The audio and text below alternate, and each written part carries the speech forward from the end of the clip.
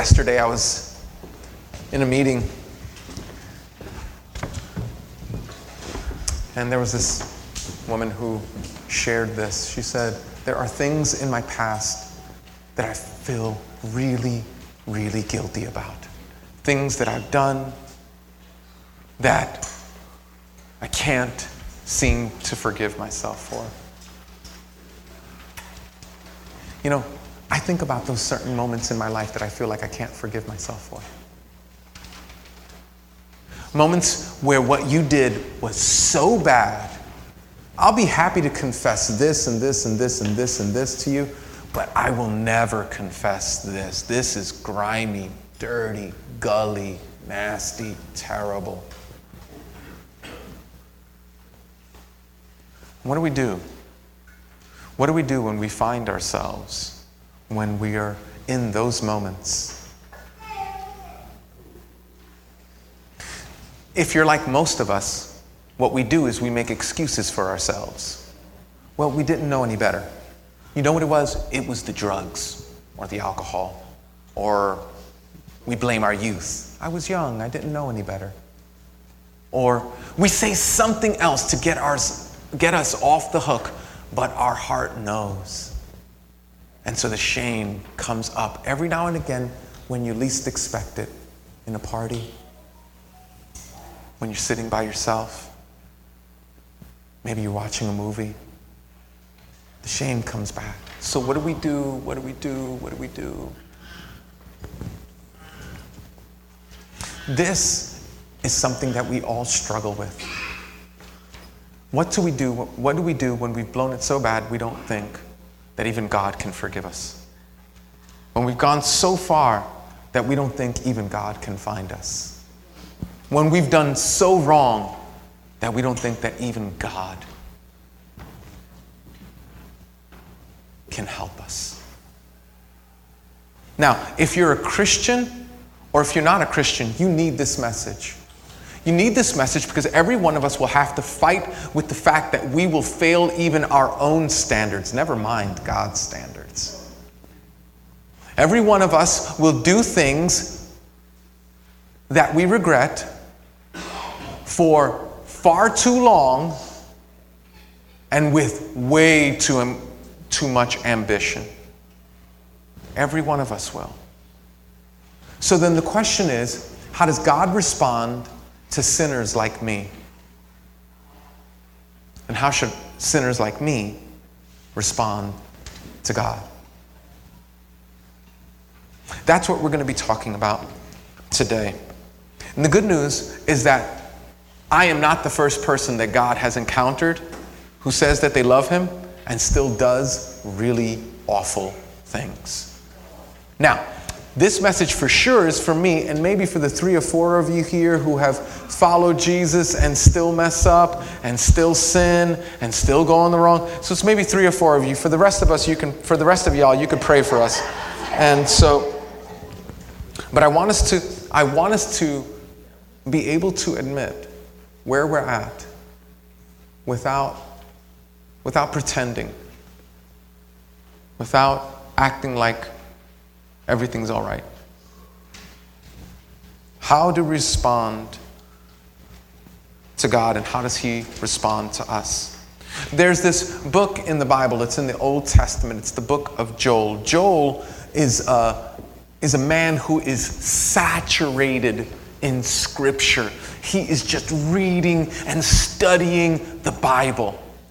He's studying and reading, and then he's looking out at society, and he's saying, we need to repent. Here's what God says. And so he actually pulls back from Exodus, and he goes, God punished the nations for what they did to his people. But now, the people are facing punishment for how they're behaving to each other and responding to God. And so God is looking at a broken group of people, a people who say, listen, this message isn't, listen, if you're here and you don't know Jesus, or you don't, or you think, whatever, however you identify yourself, I'm spiritual. Well, yeah, Jesus is God, but so is a whole other slew of things. Yeah, spirituality is for you, and that makes sense, but, that's your truth. My truth is my truth, and I would just say to you that the God who created you wants you for relationship to himself. He wants to be intimately involved. He doesn't just want to be someone in your Rolodex, or one lover out of many, but rather, he wants to be exclusive. He wants to put a ring on it. And so, he pursues you in that way. And so, Joel is telling this terrible story of how people have abandoned God, how they run away, how they look an awful lot like the Next Step Community Church. How they look like an awful lot like the people sitting in your seat. And he gets to this point, and he says 2 verses of how God responds and how we should respond. He says this in Joel chapter 2, verses 12 and 13. He says this. In fact, would you stand with me as we read God's word?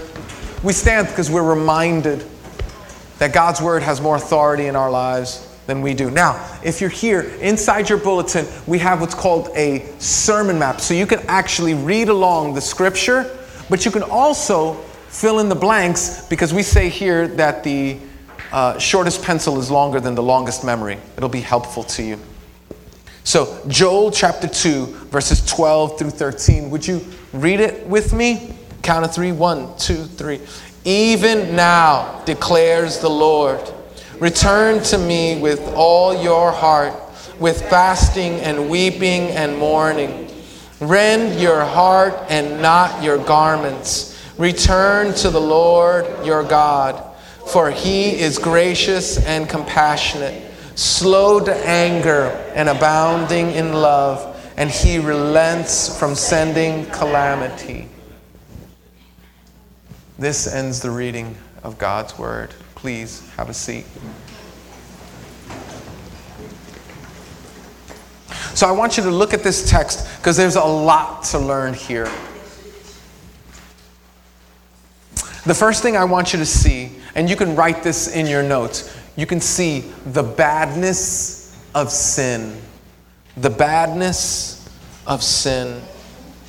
You can write that down.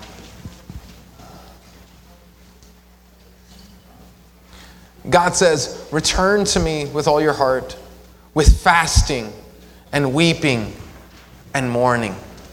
With fasting, with weeping and mourning. The reason that God says this to his people through Joel is because the people, it's possible that the people are so inundated with their sin, they're so in love with their sin, that they pursue it. And they need like a wake-up call. You ever needed like a jolt or a wake-up call? And so he goes, hey, listen, don't have a meal until you can recognize how you're feasting on stuff that will kill you. I don't know if you've ever feasted on stuff that'll kill you. I have. And in feasting on stuff that'll kill you, sometimes God goes, you need to skip a couple of meals just to reawaken yourself. Because there are things that you and I do that numb us to our desperate need for Jesus. So like when I get nervous, anybody here does this? When I get nervous or I get into an argument with someone, it's like almost immediately I grab for like finger food, like things that like I can just eat. Does anybody else do that? Who goes like grabs a cigarette when they're nervous? Right? There's a couple of us. Yeah. Right? So what's happening, right? God is awakening something inside of us, and what we're doing is we're going to our Savior. Our Savior, our cigarette, our Savior, our lover, our Savior, our food. Because that's a better comforter. That's a better Savior. And God goes, no. I need you to feel The weight of your sin. Listen, all of culture will say what you're doing is fine. It's all right. It's the way you were born. How many times have I heard, once an addict, always an addict? How many times have we heard that whatever lifestyle we want to go into, we think it's okay because we feel like it, that must be the validation of that it's okay. And God is going, no. Some things will kill you. I think about food and how we can pursue and just go, oh, but everybody in my family's have. No, listen to me. That doesn't have to be your savior. There's a better savior. Alcohol, it's obvious, right? Drugs, it's obvious. Lovers, it's obvious that these don't save. They only numb. My mother was in the hospital. She's since passed. She was in the hospital. And she was on this battery of medication. And so her temperature was 104. I don't know if you've ever had 104 fever, but you should be passed out or you should be in real bad shape. My mother looked like she was laying out on a cabana in Brazil, like she was chilling. She had 104 fever. Nobody could figure it out. The doctor finally came, looked at her chart, and he said, oh, do me a favor. Don't give her any more of her medications.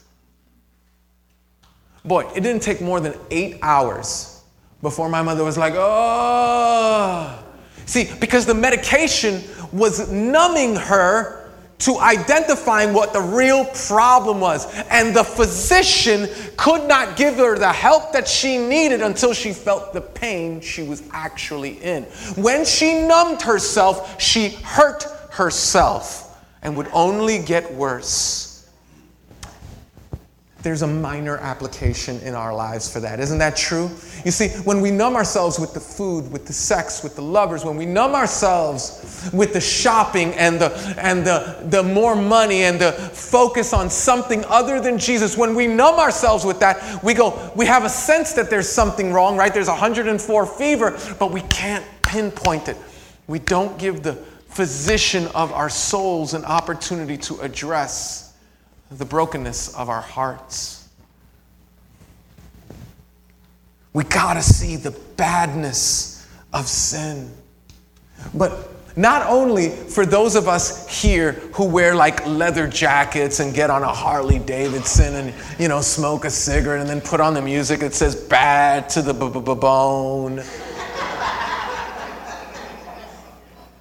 But this is also for those of you who dress real nice and come to church and eat your Christian cookies and talk your Christian language and make sure that you don't do anything wrong.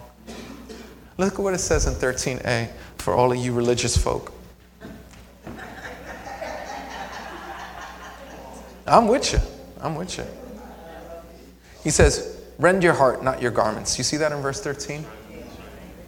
You know why Joel says that? Because Joel knows that the people that he's writing this book for are full of crap. That you can come in here and you could sing the songs and tears could be rolling down your eyes and you could have every intention to live your heart far away from God. In fact, the way you defend your heart from Jesus is your goodness. In fact, someone asks you, hey, so what makes you a Christian? Well, I'm a good person. Really? That's what makes you a Christian? Beloved, number one, you ain't that good. I read your mail. It's not that good. Number two, here's the deal, and this is really, really important. Listen.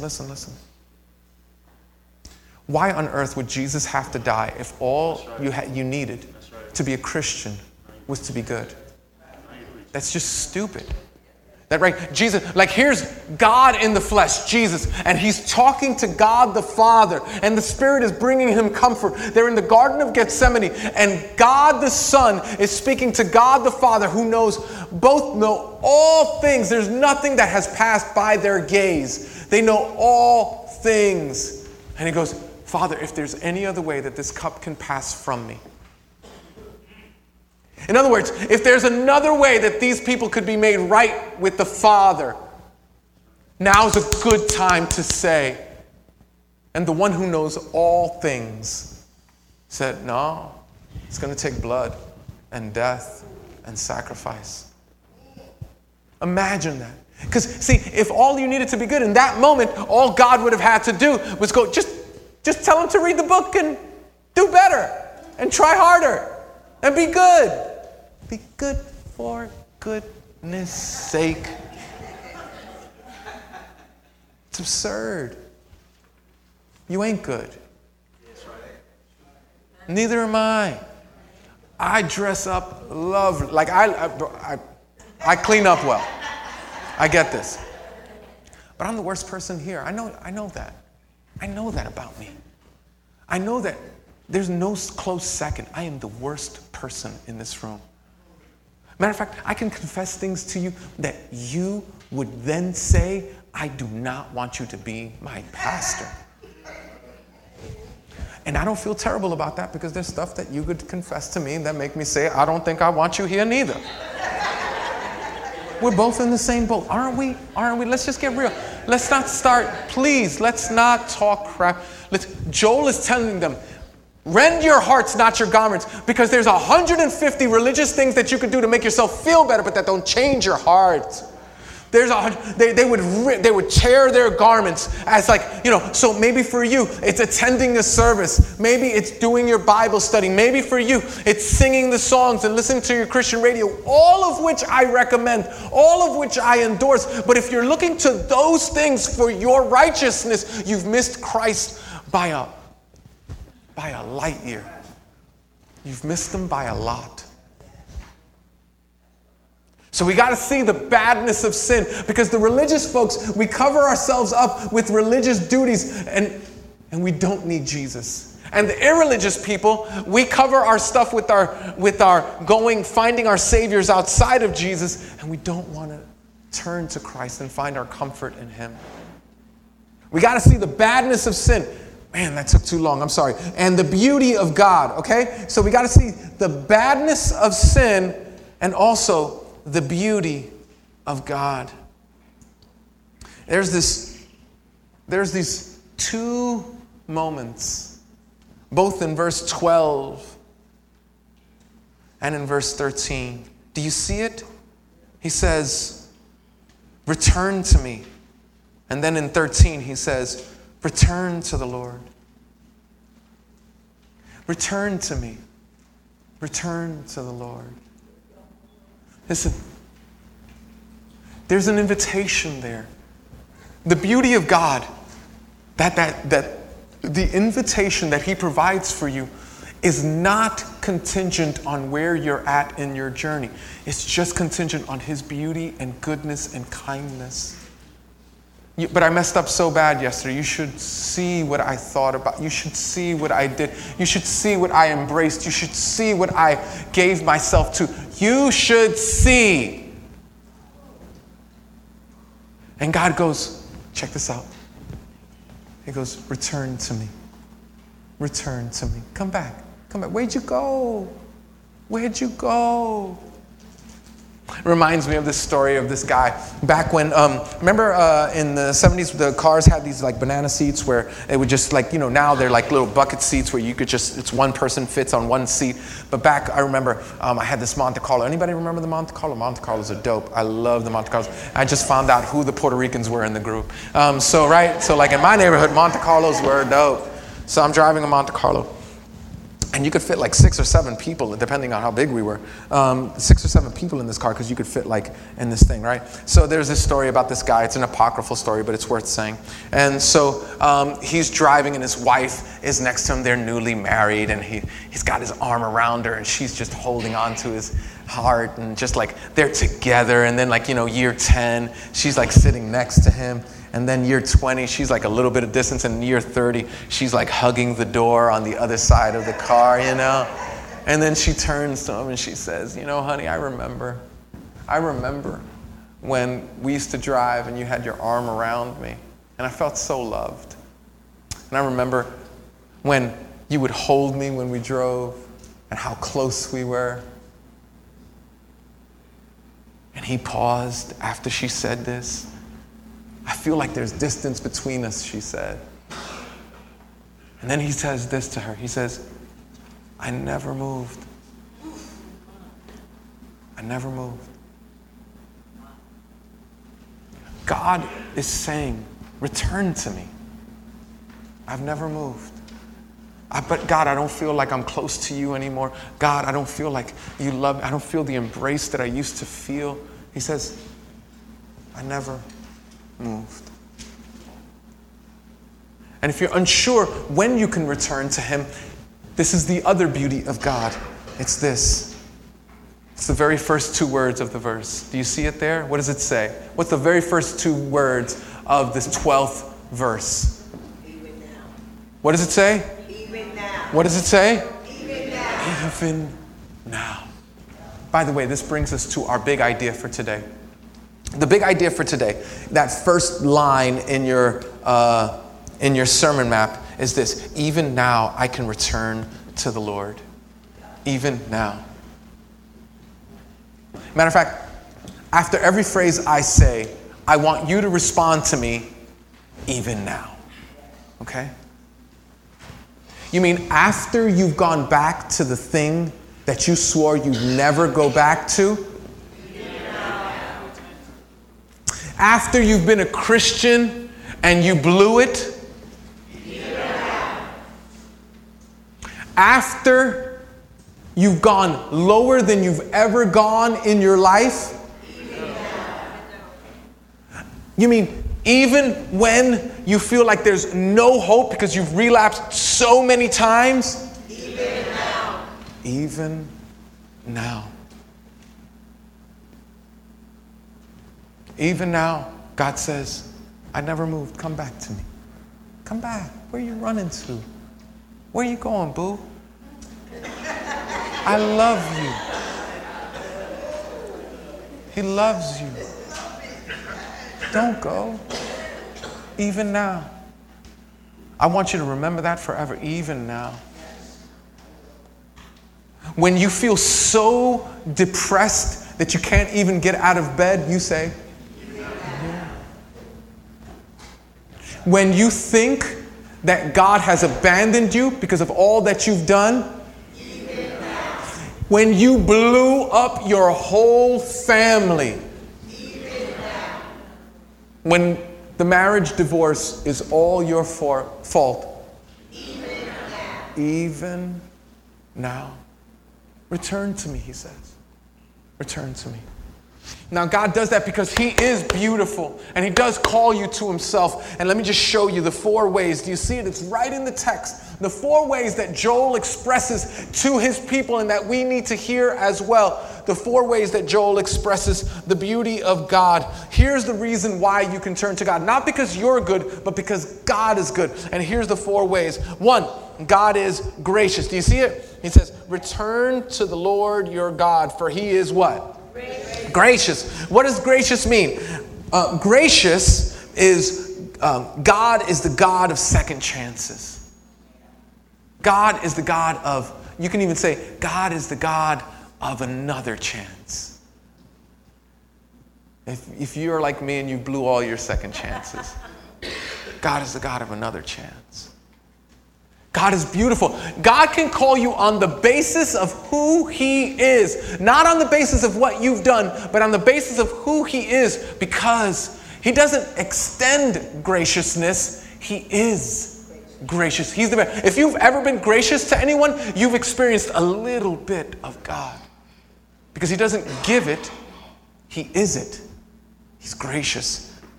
Not only is he gracious, but he's also compassionate. What is compassionate? It means that God understands how weak we are. God understands our weaknesses. He's compassionate. His heart stirs for us. He goes, oh my goodness, that must have hurt like crazy. Like even when my kid does something I've told him not to do and he comes back crying and hurt, like, yo, don't climb up that fence. And he does it and he comes back hurt and crying. Do you think I go up to my kid and go, didn't I tell you? I said, stop crying. You think I do that? I go, oh my gosh, that must have hurt like crazy. Come here, let me see if I can put a Band-Aid on that. Because God is compassionate. And if you've ever given anyone compassion, you've experienced a little bit of Jesus. Because God doesn't just give it, he is it. That's the beauty of who God is. God is not just gracious. God is not just compassionate. God is, and I love this, aren't you? He's slow to anger. He's slow to anger. Aren't you glad? He's slow to anger. He's much more patient than you. God is not a bigger version of your father. You know, like your father? Like, didn't have any patience. If he was around at all, didn't have any patience or just, went at you for whatever reason. No. God is not like that. God is not like that. God is slow to anger. That means that God is patient with us. That he has a patience for us that we don't deserve. Do you see why God can tell you to return to me? God can tell you to return to me, not because of your goodness, but because of his goodness. Not because of your beauty, but because of his beauty. God can tell you to return to him because he's all that you ever dreamed he would be and more. And then finally he says here, God is more than this, but he's at least this. Abounding in love. His very essence is sacrificial love. So what are we learning today? Today we're learning that no matter where you are during this Lent season, what's the Lent season? Lent season starts on Wednesday, just happened, Ash Wednesday, and it ends on the Saturday before Easter. And that 40 days is an opportunity for us to repent and reflect on all that Jesus has done for us. So I want to remind you that during this season, I want you to come back to him. I want you to run to him. Whether you're one of those religious rebels or you're one of those irreligious rebels, I want you to come back to Jesus. Because we can see the badness of our sin and we can see the beauty of God. And even now, I can return to the Lord. Imagine if you actually believe that. What would be different in your life if you actually believed that God would forgive and that God's arms are open? Just recently, I had an old sponsee. I don't know if you've ever had this happen to me before, but I'm old enough to have old sponsees, right? Sponsees, by the way, if you're not in a 12-step program, there are sponsors like a discipler who helps people grow. I'm in a program, a 12-step program, and some of you are in a 12-step program. And so I was listening to this old sponsee, and he was speaking on a step.